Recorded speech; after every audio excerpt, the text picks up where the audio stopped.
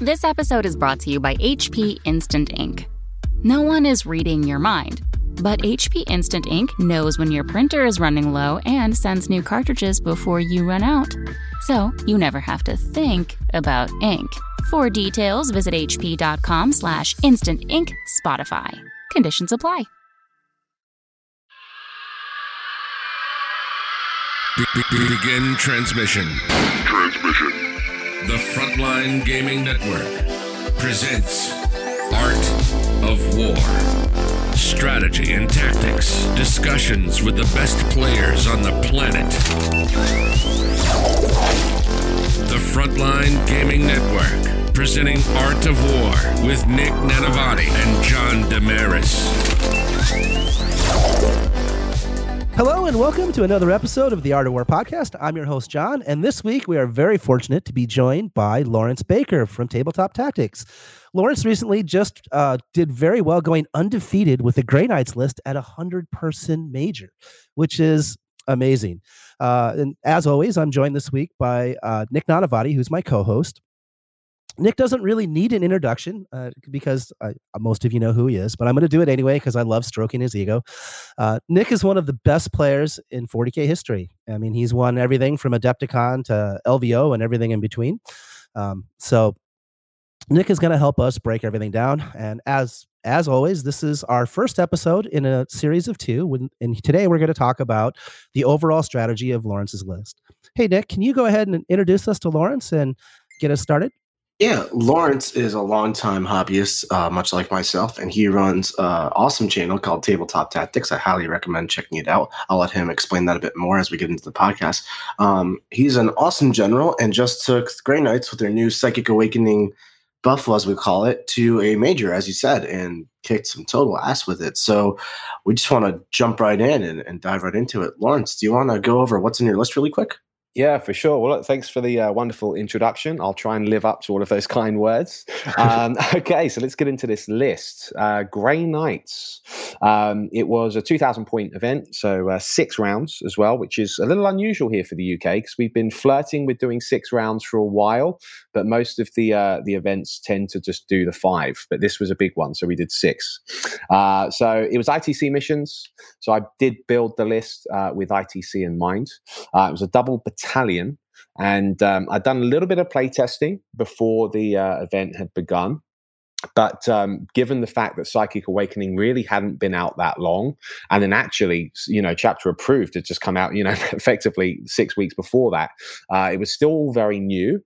But I quickly identified that the old Paladin bomb, so that's a unit of 10 Paladins, for those of you which aren't in the know, was very, very, very powerful, very resilient, and there were some fantastic stratagems to help keep them on the board, as well as do some decent damage output. So I basically based the list. I did a test game using 1 Paladin bomb and mixing it in with some interceptors. That went quite well, and I was testing against your typical boogeyman list, like an Iron Hands bro list, and it went okay. But I was so impressed by the Paladin bomb, I was like, I need 2 of these. So I just doubled up, and I ended up doing a dual battalion to ensure that I had the CP to fuel the list. So it basically went like this. I had a librarian with the Sanctic Shard, which is a new relic, which gives you a +1 to cast and reroll psychic powers. I failed psychic tests, rather, which is really, really cool. I had Grandmaster Voldus, who I kept as the Warlord, because that enabled him to get an additional power, which, again, given the new discipline, is really, really useful to have. I then had 3 units of strike squads with dual falchions to make up the troops portion.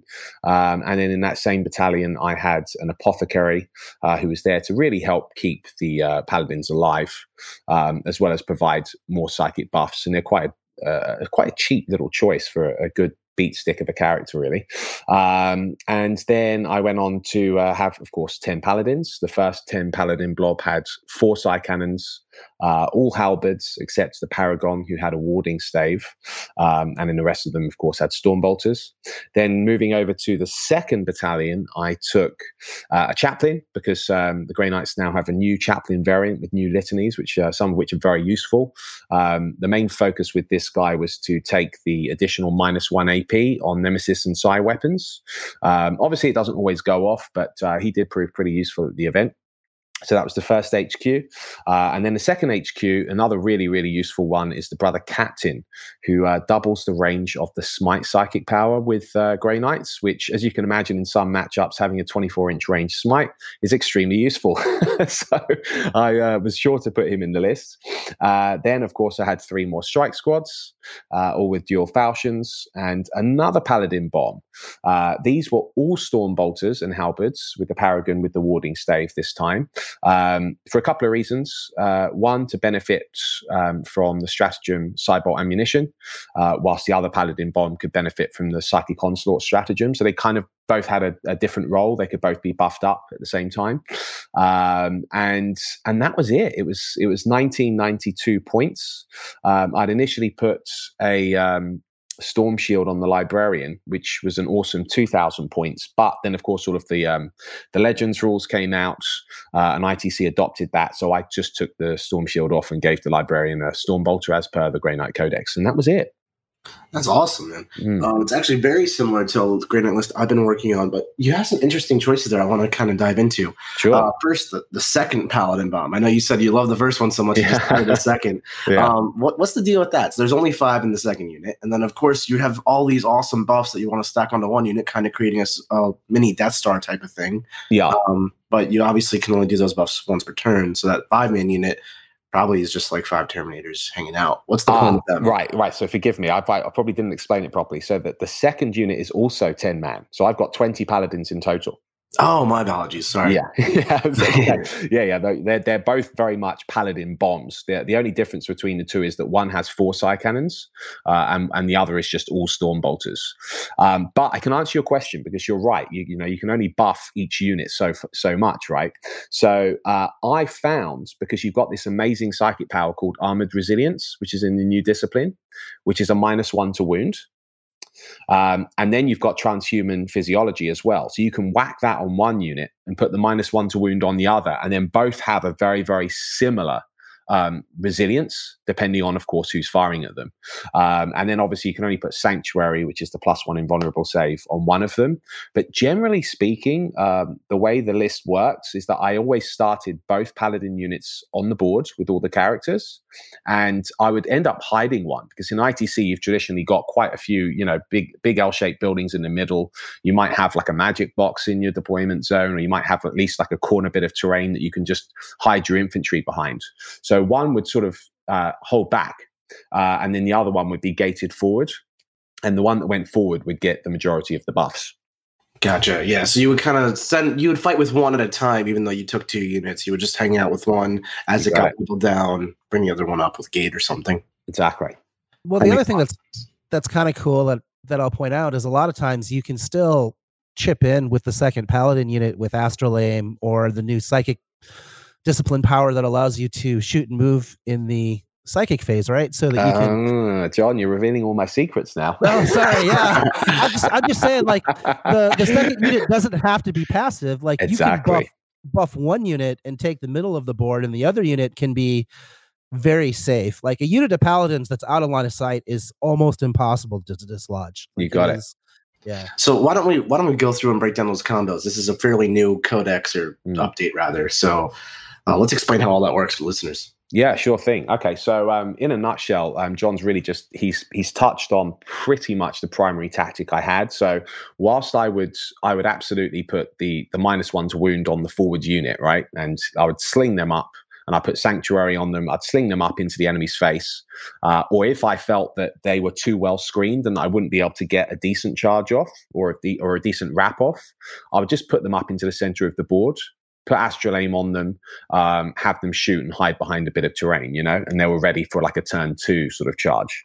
But what I would do with the rear unit is you've got this amazing power called Edict Imperator, and what it allows you to do is you move as normal in your movement phase, you cast Edict Imperator in the psychic phase, and it allows you to shoot immediately in the psychic phase, and then it allows you to move afterwards. Now you can't advance as part of that move, but you've effectively now got a 10-inch move with those Paladins, because you're moving twice, right? And that goes a long way towards getting you towards the center of the board. Plus, if you have got something like Astral Aim on them, you don't need the line of sight to be able to snipe out enemy screens, or I'd often use it to like get the kill one. So, they have a unit of Elder Rangers parked on an objective, which would otherwise just sit there all game and be annoying and score a point.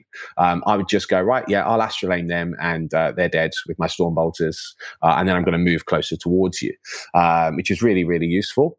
But as John touched on, you absolutely aren't really that passive with the rear unit. It's always doing something, and it's there to support that sort of turn 2 overwhelm, because it ends up that both the Paladin units are pretty much in your face or center board by turn 2. Interesting. So, from my understanding with how Grey Knights wanted to function, and this is obviously very different from what you're actually doing on the table successfully. So, there's a bit of a thing there. I thought most armies would be centered on one big Paladin block that you put out a line of sight, kind of in the middle of the table if you can, just firing Astral Aim. Because like you said, 10 Paladins out of line of sight, they are never dying. Nothing's scratching that.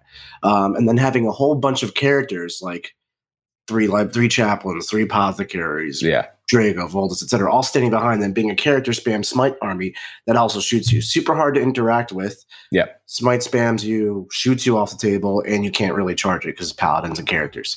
Exactly. So that was my attempt at a great list. Well, look, I mean, in essence, it is the same list. It's just I've just doubled up on the paladins because I've still got the 5 characters in there, and they absolutely hang back with that rear paladin unit, and the rear paladin unit basically sort of surrounds them in a circle as it moves forward, right? And then, of course, you've got that brother captain as part of that blob. So you do have those 24-inch range smites. And that was something I also wanted to say. What's really amazing about Edict Imperator is the fact that it allows you to shoot in your psychic phase. If you've got that on your Stormbolter unit and someone's screened with a lot of chaff, you can actually, because you're Terminators, you've still got an effective 24-inch full rapid fire range, right? You can actually use that shooting to remove the screen and then do your smites after the fact. So it's all of a sudden you're opening up their lines to all of these smites. They think they're perfectly safe because they've screened out, but you shoot them in your psychic phase and then do the smites afterwards. It's really horrible. One of the funniest things I've ever seen. I mean, also think about all the Gate of Infinity tricks you can pull. Yeah. You can just pull their screen off, and then now you can gauge your unit to where you want it to be. Right? Exactly. Being able to shoot in the psychic phase, it doesn't sound so powerful because you're like, whatever, I can wait 5 minutes and then just shoot in my shooting phase. But because there's so much more going on in a Grey Knight psychic phase, it lets you just break the order of operations entirely. You got it. No, that's really cool. So Nick, one thing Nick, go ahead. I was going to say maybe we should back up and do a little more of an overview, because we haven't really talked about Psychic Awakening with Grey Knights and why they're doing so much better. And I think a good place to start would be talk about the tides, what you start in, how often you switch them, that kind of thing. More of a high level explanations does really well. Absolutely. So obviously the two common tides that you'll hear about are Tide of Shadows and Tide of Escalation.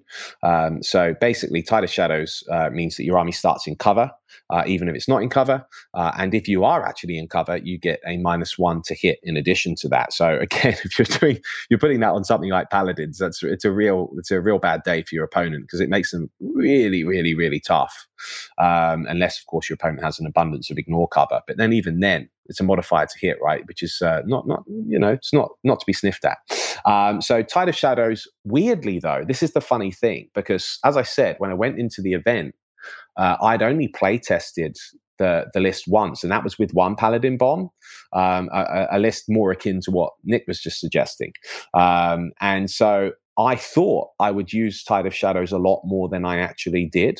As it turned out, I actually only used it once in the entire event, because I found, being an infantry-based army, I was able to just hide the majority of the time. So if I didn't go first, it wasn't too much of a big deal. I didn't have to start in that Tide of Shadows. So what I would often do is start in the Tide of Convergence, which is what I call the shooty shoot one, which basically gives you an extra damage on all of your psi weapons, and it gives you an extra strength on all of your psi weapons as well. So effectively, that would mean that when I did my Edict Imperator in the psychic phase to shoot with one of the units, depending on what stratagems I employed, either Psychic Onslaught or Cybolt Ammunition, you could end up with something silly like 40 strength 6 -2 if you had your litany go off with the chaplain, damage 2 shots, which were ignoring cover via astral aim and ignoring line of sight, which, I think is pretty cool. And then what you'd do after that is you'd switch into the Tide of Escalation. And then this is obviously the big one right now for Grey Knights, because it literally doubled their effectiveness, is it does 2 mortal wounds on the smite instead of 1. Which is massive. It's absolutely massive, because it's a game changer really for them, because they really did struggle against, John was saying previously, things like Elder Flyers. We were just saying just before the interview started, that would be a real bad day for us, because we didn't have enough reliable shooting to take them down, and the smites would only be 1 damage. But actually, when you're kicking out a bunch of 2 mortal wounds, those flyers will start to drop. And I was playing a few Razor Wings at the event as well, and that very much was the case. You were able to really just take out one of the flyers quite comfortably a turn, which was neat. Awesome. So yeah, the Tides really do elevate the power of the Grey Knights a lot. I think that kind of goes a little undervalued. A lot of people are talking about allying Grey Knights into like Sisters armies or Guard armies or something like that. And you can do that. Grey Knights do have a place as an ally, but mono Grey Knights is totally functional. I mean, as you've proven, but it is no joke whatsoever. Stormbolter's just going an additional AP, and then on your unit of Paladins, everything becoming a psi weapon, going to AP -2 damage. It's just crazy how much damage. Crazy. Yeah, it really is. You're absolutely right. And weirdly now, I agree with you, Nick. They do have a place as an ally, but when they're mono, getting the loot, because if you lose the Tides if you're an ally, which is a major problem.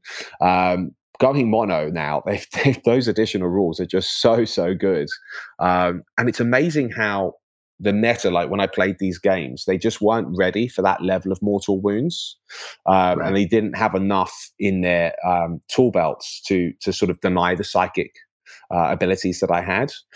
So yeah, definitely caught a lot of people off guard, I think. Well, it's really tough, right? Because smite spam has been in and out of the meta for the entirety of 8th edition, but never to the degree of take 20 to 30 mortal wounds in the psychic phase every single psychic phase. No. And then even if it was to that degree, it's usually like, okay, here's my cultist, here's my guardsman, whatever. They'll stand in front, they'll catch the smites. Yeah. At least I'm not losing something I care about. And then you introduce this new concept of I'm going to shoot that away in the psychic phase. Yeah. And then go back to mortal wounding you. It's just so hard to play around. Yeah. And it's not even like something like a Calexis, for example. Yeah. Which is pretty much fallen out of the meta, but might have a place in this new Grey Knight world we live in. Yeah, could come back and deal with it. Yeah.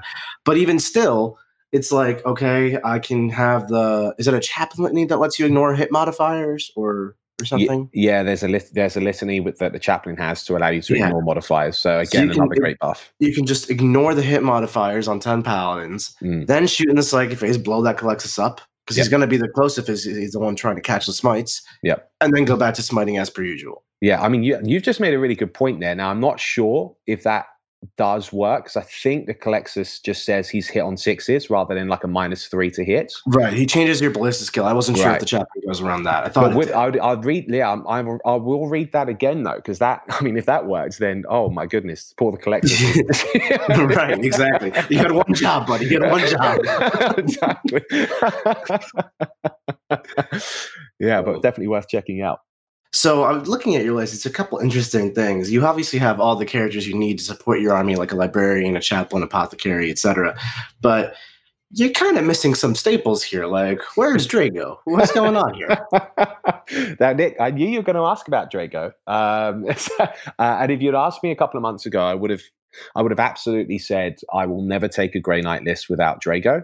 But as it turns out, Drago didn't quite fit my list for a couple of major reasons. One, he doesn't get as many powers as someone like Voldus does. And I found that despite the number of characters I had, I was still running out of slots for those really, really important powers from the new discipline as well as the existing discipline, because you still need things like Gate of Infinity in the list, etc. So that was the first consideration. Two, the reroll hits is awesome, and he's a beat stick, which is also awesome. But the other side to that is that he would only really be buffing the rear unit, because don't forget, I'm gating a unit forward, right? So I was like, well, is this guy who's more expensive than Voldus going to be worth it for me over the length of the game? And actually, the conclusion I had was no, because there's another power, a new power called Ethereal Manipulation. And what you do is you cast that on your unit that you're slinging forward with gates, and it actually allows you to reroll all hits. So it's actually better than Drago's reroll hit aura, because Drago's got the old written reroll hit aura, which means you can't reroll modifiers. Whereas the Ethereal Manipulation is you can just reroll all hits, which is better. So I found that actually using that, I didn't really miss out on Drago's buff. And I still had Voldus there on the rear unit for reroll ones to hit anyway, which actually worked out pretty well, because you can also then, if you really want to, there's another new stratagem called Fury of the First, I believe it's called. It's 1 CP, and then you add 1 to the hit roll. So you can add 1 to your hit roll on your rear Paladin unit, rerolling 1s with Voldus, and then on your forward Paladin unit with Ethereal Manipulation, you're rerolling all hits. So between the two of them, you're still pretty accurate. Yeah, that makes a lot of sense, actually. You kind of, because you're only really supporting 2 big units, you don't need an aura that affects your entire army. Right.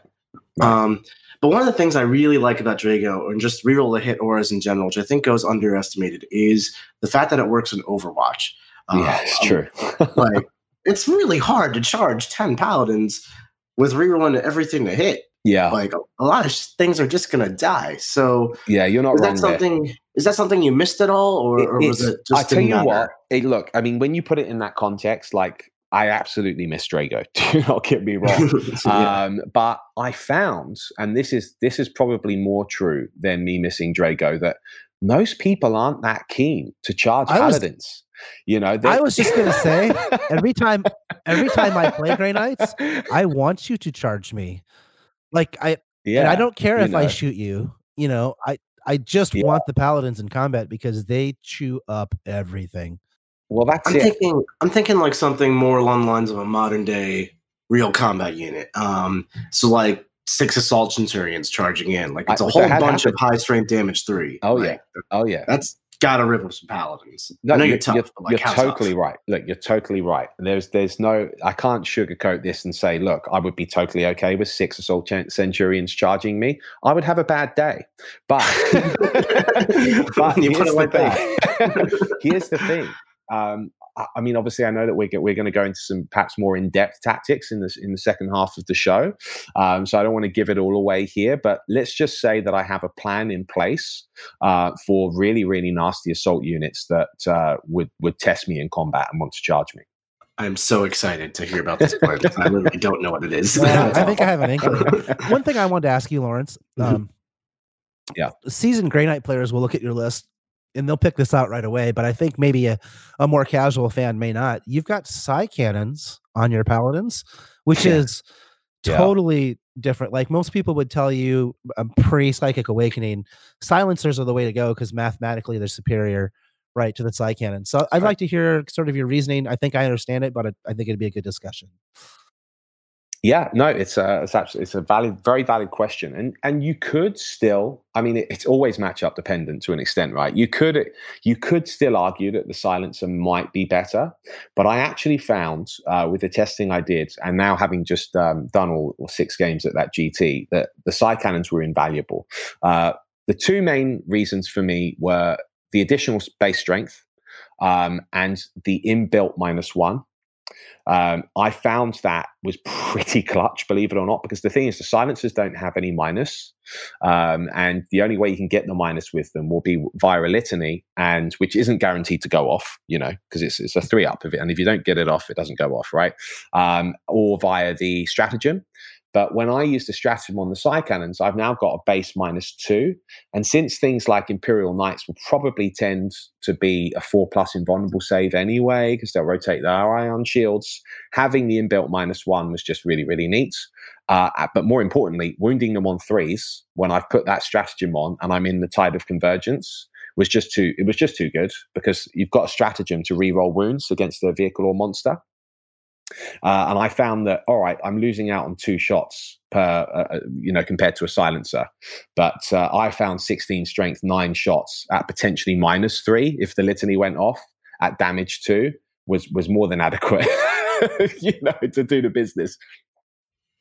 Yeah, I think that's one of those things. I'm of the similar opinion, just in general, not always on side cannons but silencers. A lot of players are always like, the more shot, less stat line guns are always just better than the higher shot stat line, less shot guns. Like mathematically, it's just better versus a wide variety of targets, and then you just punch through the tougher targets anyway with your volume.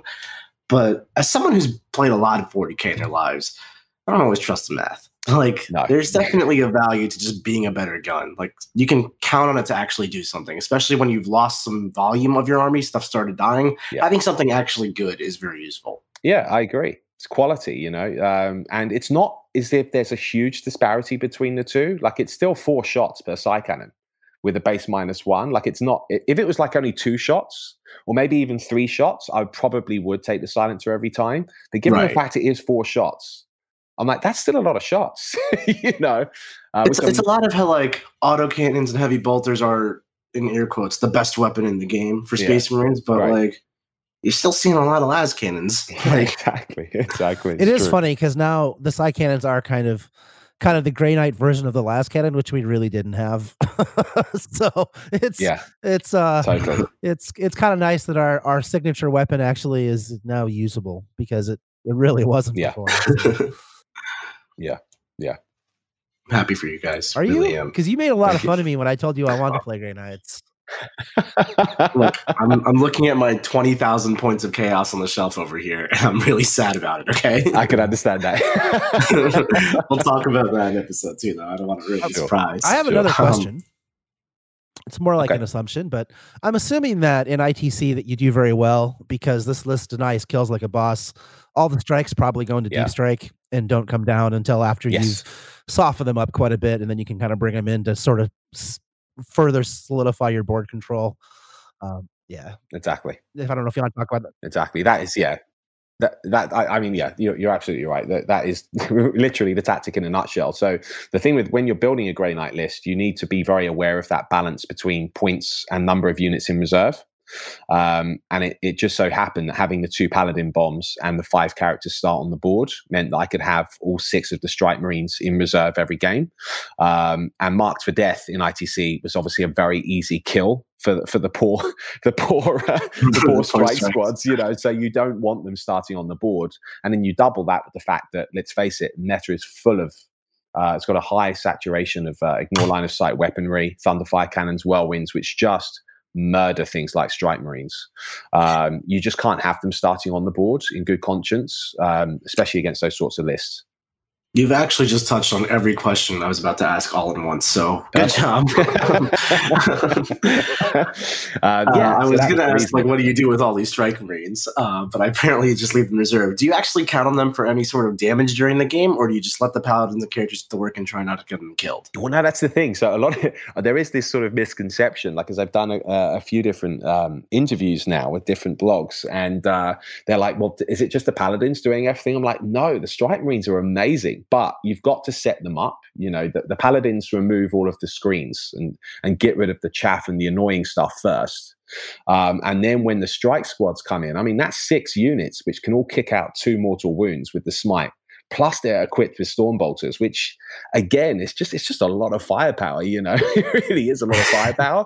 And then if you start getting off some charges as well, and you start doing some nasty wrapping traps, all of a sudden your opponent feels completely overwhelmed because they've got all of these units now basically hemming them in, and that should hopefully secure the fact that I've got board control. I'm controlling the center of the board at this point. I've put my opponent back in his deployment zone, and I'm asking him to stay there very nicely for the rest of his game.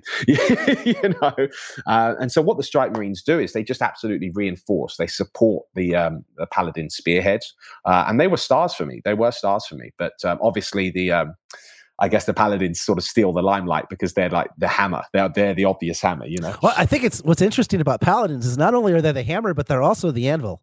So you're just like, absolutely, come at me, bro. It's cool. Yeah. Well, they're kind of like, I don't know if this is a fair comparison, but I sort of, when I looked at the Paladins post chapter approved and they'd just received the points drop again, and then of course Psychic Awakening came out, I was like, right, well, this is my Grey Knight equivalent to Centurion spam.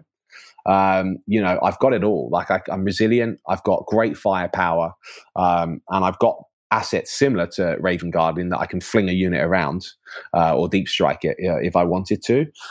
They just really are a nasty unit. There's no two ways about it. Obviously, they give up Gangbusters in ITC, and the Grey Knights in ITC are a bit of a funny one, which, I mean, perhaps we'll talk about my games more in the second part of the show, but like it does give up a lot of ITC points. Obviously, we've got new missions now and a slightly new scoring structure. So perhaps that I need to review this.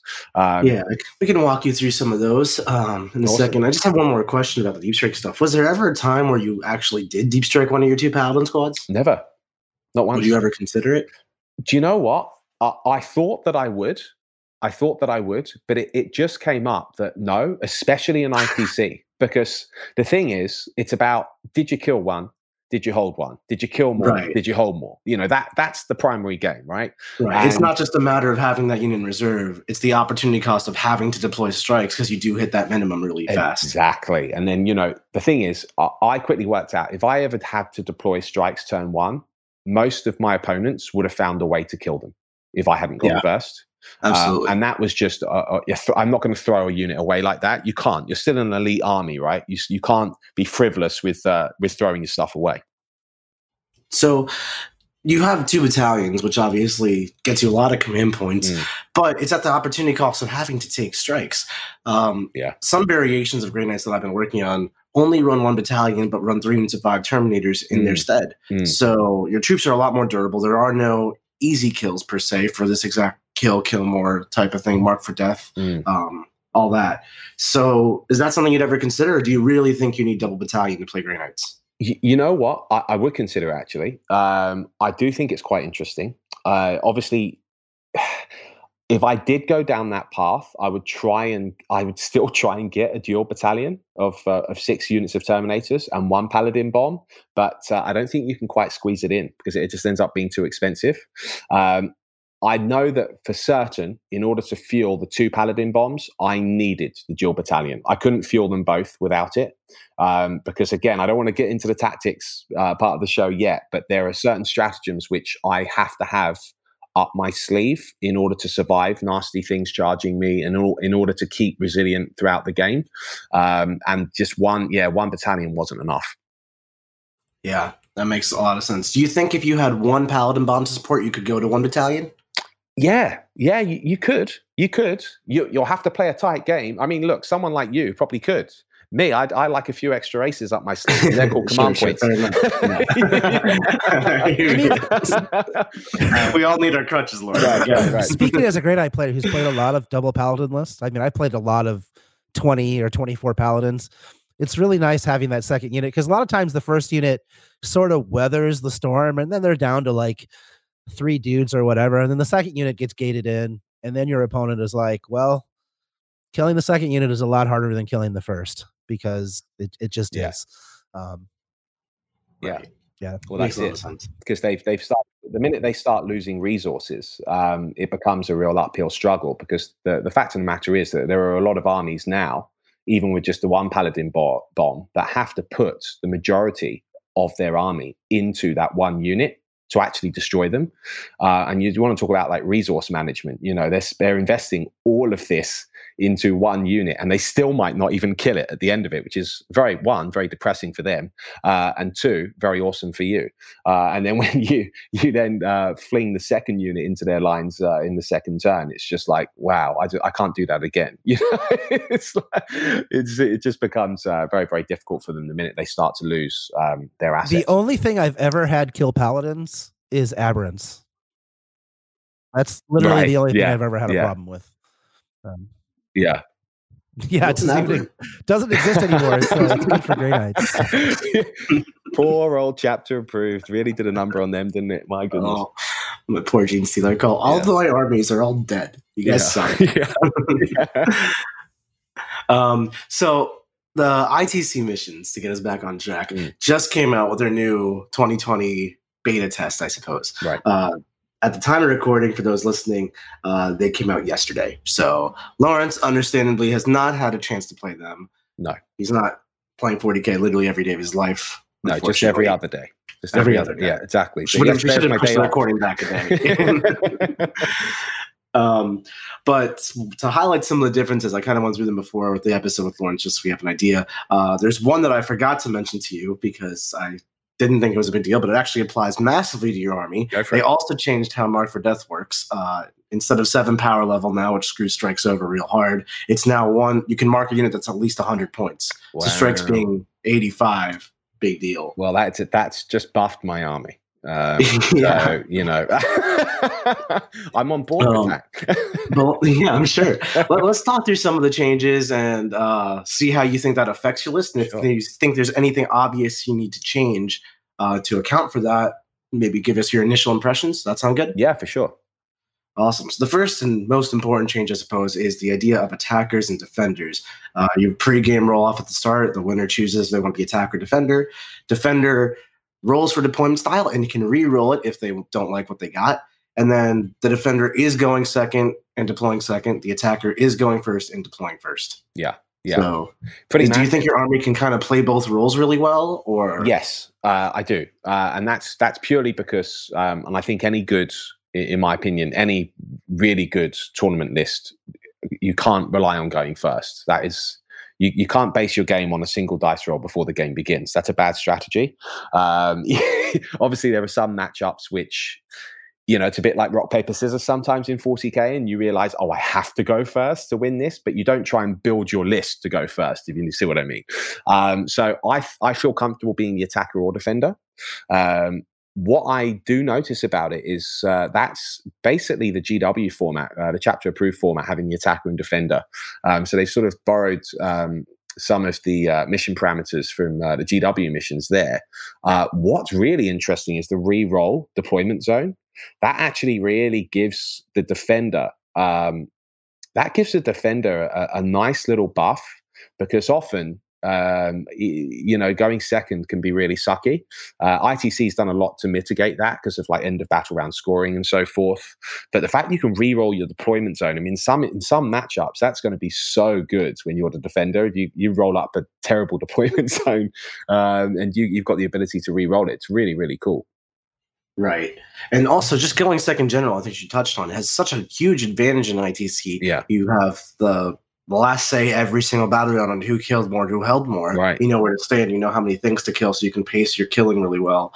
Also, now, because the order of operations in the new format, there's 2 secondaries, King of the Hill and Ground Control, which are scored King of the Hills at the end of the battle round and Ground Controls at the end of the game, obviously. So you can know you're going second and just pick like Ground Control and be like, okay, all I have to do is survive. And that's an easy 4-point secondary. Yeah, which is pretty massive, actually. I mean, obviously you've just run me through it before we started the interview, and I'm looking at it now. I'm like, this is actually looking really, really cool.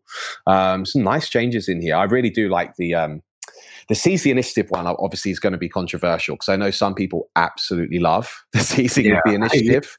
I personally, despite on my show, Tabletop Tactics, we have a big thing. Whenever someone seizes, they like power up Dragon Ball Z style. That's awesome. Yeah, which is cool. However, seizing is one of those things which, I mean, if you're talking competitively and you're trying to make a balanced mission set, seizing can be something which is not good. So I actually do support the removing of it in these sort of competitive style formats. That's just my personal opinion. I don't want to go too far off topic, but this is an interesting discussion point. So I'll go in for a little bit.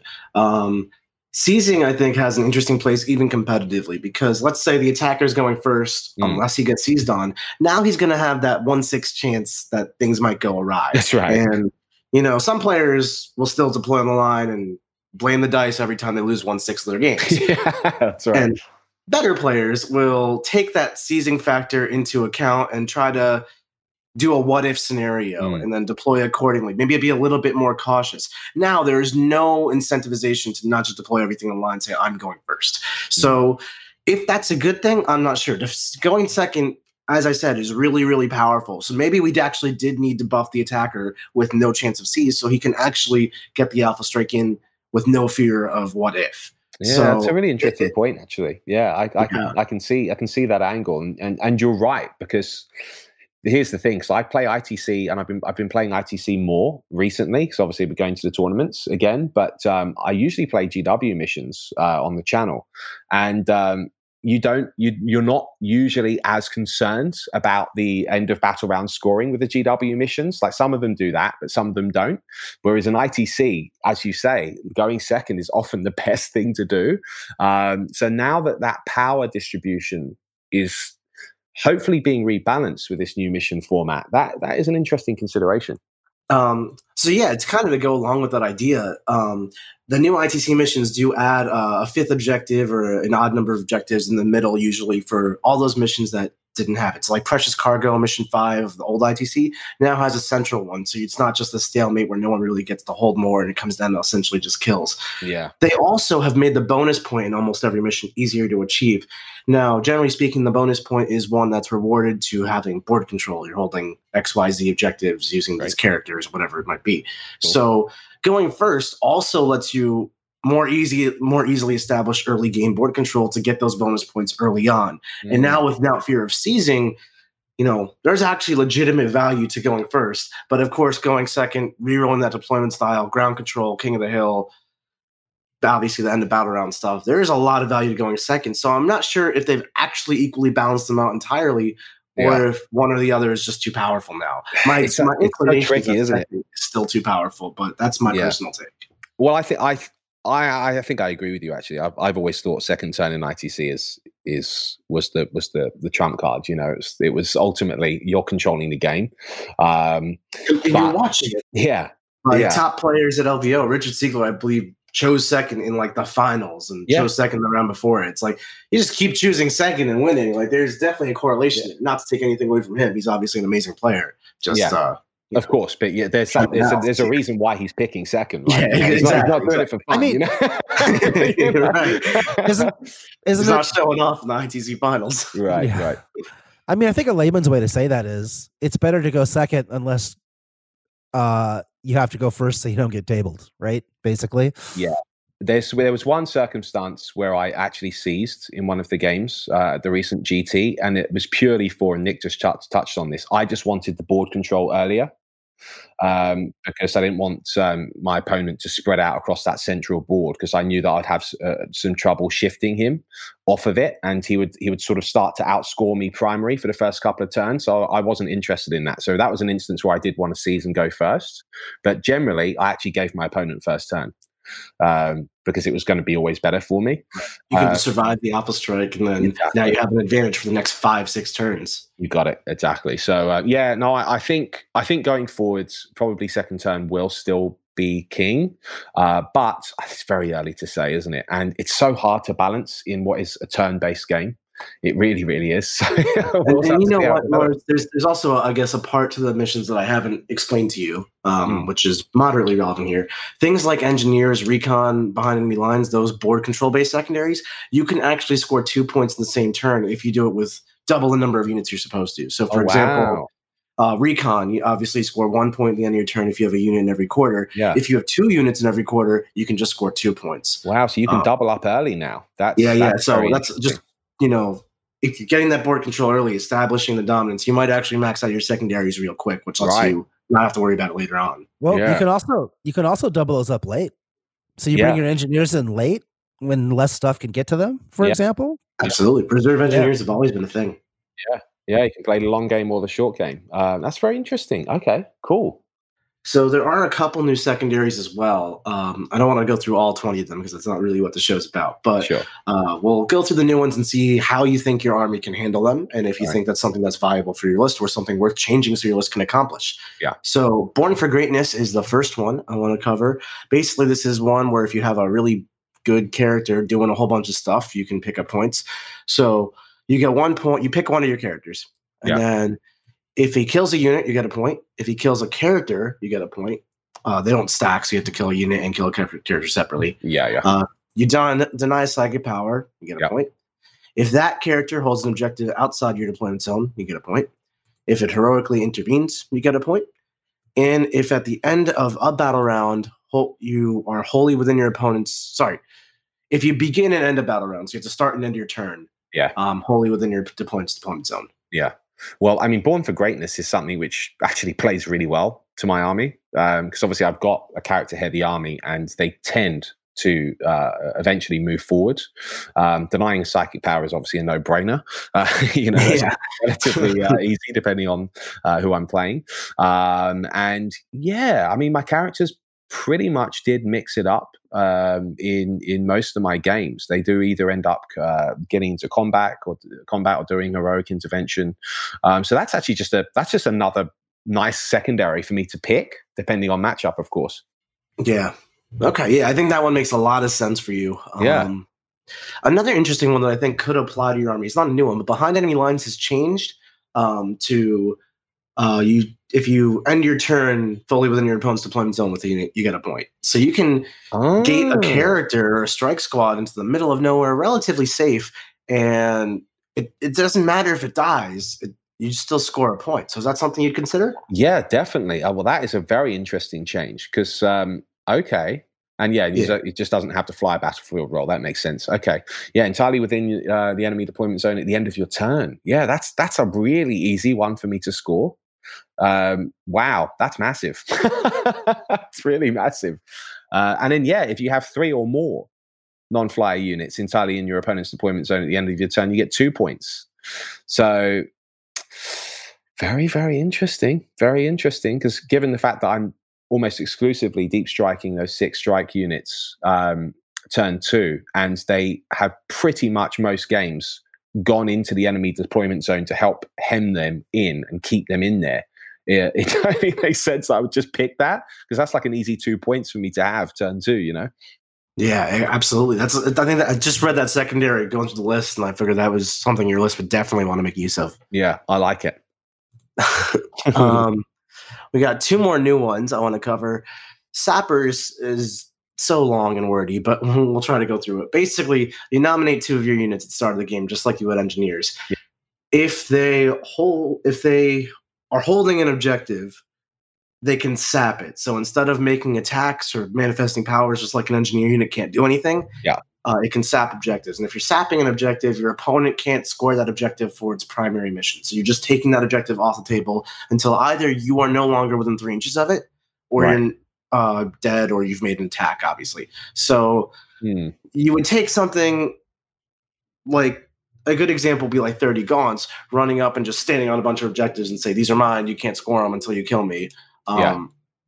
You also get 1 point for every objective you sap. So like something like 30 Gaunts could stand on many objectives all at once and score a whole bunch of points. You can't sap objectives in your deployment zone, at least, so there's that. Right. But thank goodness.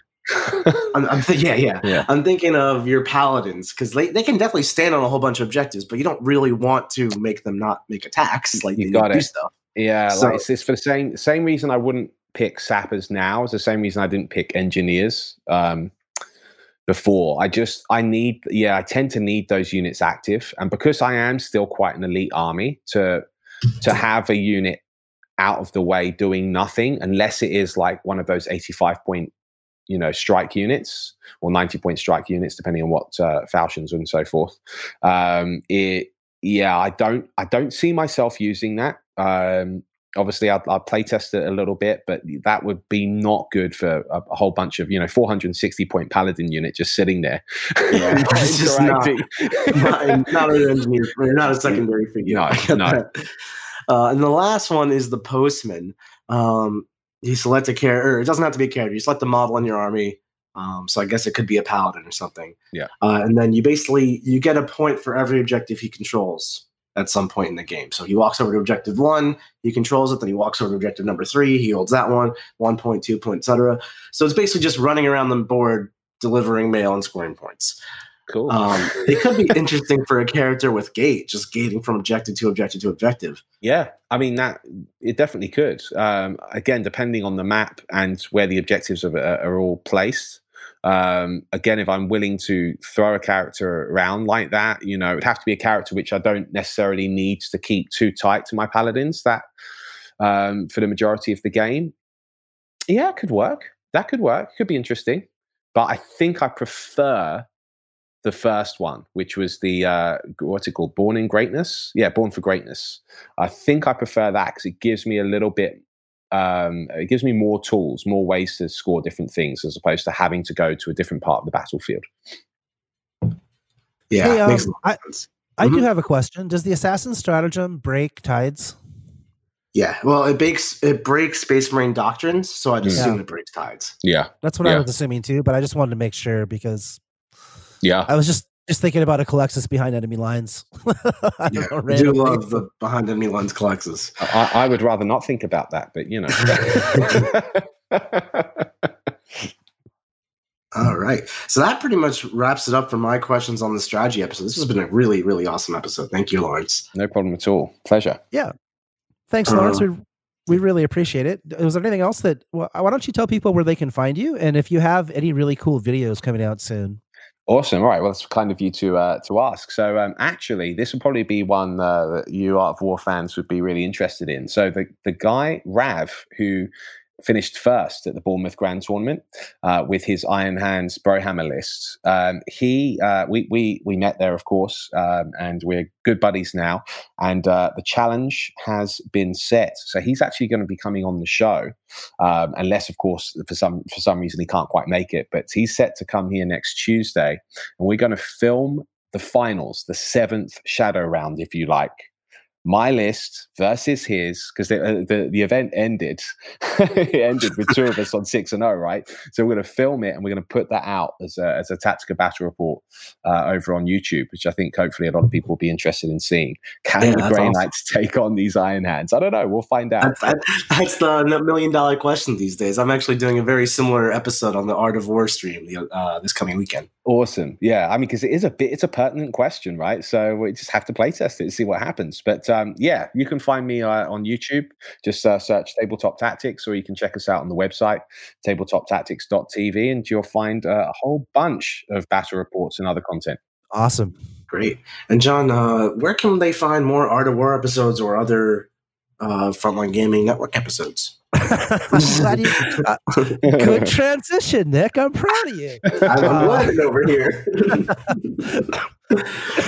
Well, as always, you can find Art of War on the Frontline Gaming Network, which, unless you're living under a rock, is you just search Frontline Gaming. You can find it on iTunes, Spotify, Google Podcasts, basically anywhere you can find a podcast. You can find the Frontline Gaming Network, where we have like some of the best 40K competitive podcasts basically ever. So we have us, who is, we think, the best podcast on the channel. We have 40K Stat Center. Sorry, Val. They're a close second. Chapter Tactics, which is also very good, and they've been around forever. And Signals from the Frontline, which keeps you sort of abreast of what's happening in the world of 40K.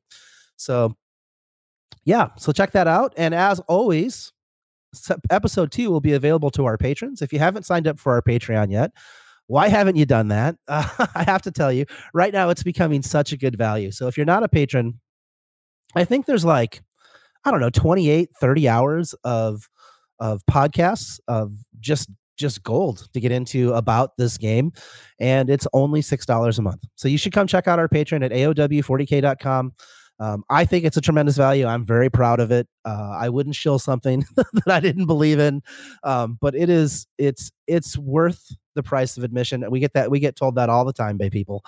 So yeah, go check it out. And this has been another edition of the Art of War podcast with Lawrence Baker, who we really appreciate having on.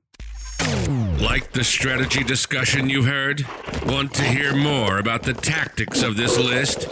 Sign up for our Patreon at AOW40k.com, where we go deep into details of optimal play. This has been Art of War, a strategy and tactics podcast for Warhammer 40k. Hosted by Nick Nanavati and John Damaris. Produced by Seamus Ronan. Find us at AOW40k.com. And of course, connect on Facebook. Just look for AOW40k. AOW40k. AOW40k. Till next time.